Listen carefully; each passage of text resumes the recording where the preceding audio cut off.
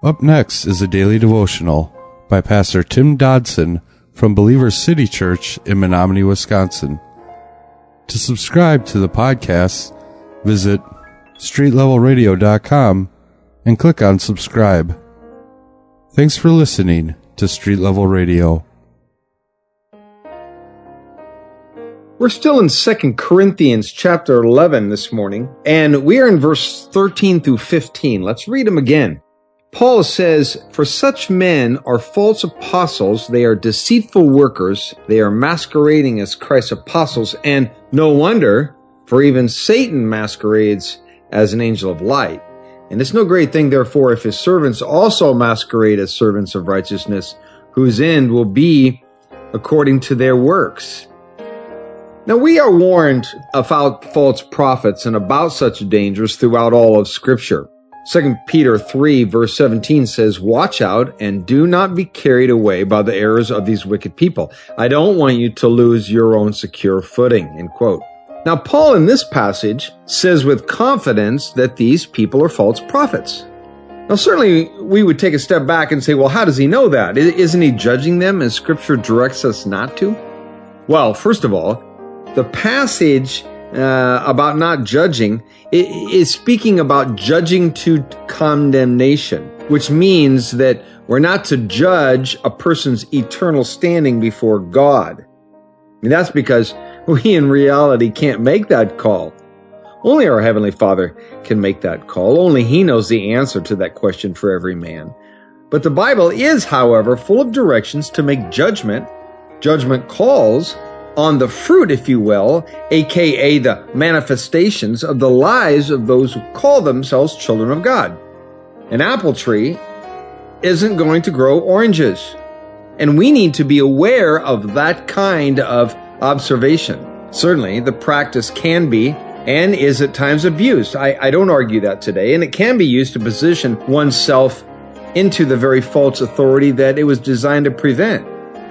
This can be avoided only if we make judgments and allow judgments according to the parameters laid out in Scripture, not our own parameters. The practice of incorrect and unscriptural handling of judgment has caused a lot of knee-jerk responses within the greater body of Christ today, wherein many churches have abandoned all such practice whatsoever, and no doubt that's exactly what Satan wants us to do. For there is an equal, if not a greater danger in our failure to adhere to God's directions in this area, for our stand down would essentially leave the door wide open to these false prophets. J.N. Darby once said that Satan is never more satanic than when he carries a Bible. So gang, we must not be fooled. Just because it's a church building doesn't mean it's safe inside. We must acknowledge that things are not always what they seem. There are, in fact, many instances throughout history where Satan has indeed transformed himself into an angel of light. What that means is, in truth, that an evil entity has deceitfully presented itself as godly and beautiful. Now, how do we avoid that trap? Well, we must be obedient to Scripture and hold to the criteria of position and fruit production that God laid out in His Word. Because the alternative is to simply wait until the end when their works will manifest themselves in full light. But hey, by that time, there's often insurmountable and untold damage done to the lives of the people that we love that are around. And these were the people that Paul loved, and he wasn't going to stand around and avoid his calling. Verse 16 says, "I say again, let no one think me foolish, but if so, yet receive me as foolish, that I also may boast a little.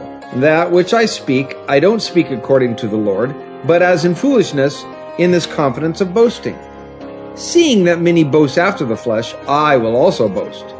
For you bear with the foolish gladly, being wise." Now, Paul was being deeply personal here and was exercising what can only be seen as a human passion for these people who he considered his spiritual children. We mustn't ever fall to the idea that Paul was just, some kind of a machine or someone without feelings and emotions and deep compassion. We want to place oftentimes these men of God on a high plane of superhuman status. We want to think of them as special, as elite, as a different breed of man, if you will. Paul was exposing all of his humanity here, not a shameful display of the flesh, but an outpouring of a heart that was possessed by the passion of God and his children. Paul was just a man, but he was God's man, not special, albeit most definitely chosen, not supernatural, just sold out.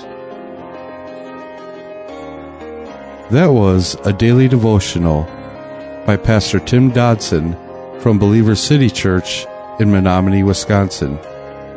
For more information on Pastor Tim Dodson or Believer City Church, visit believerstogether.com.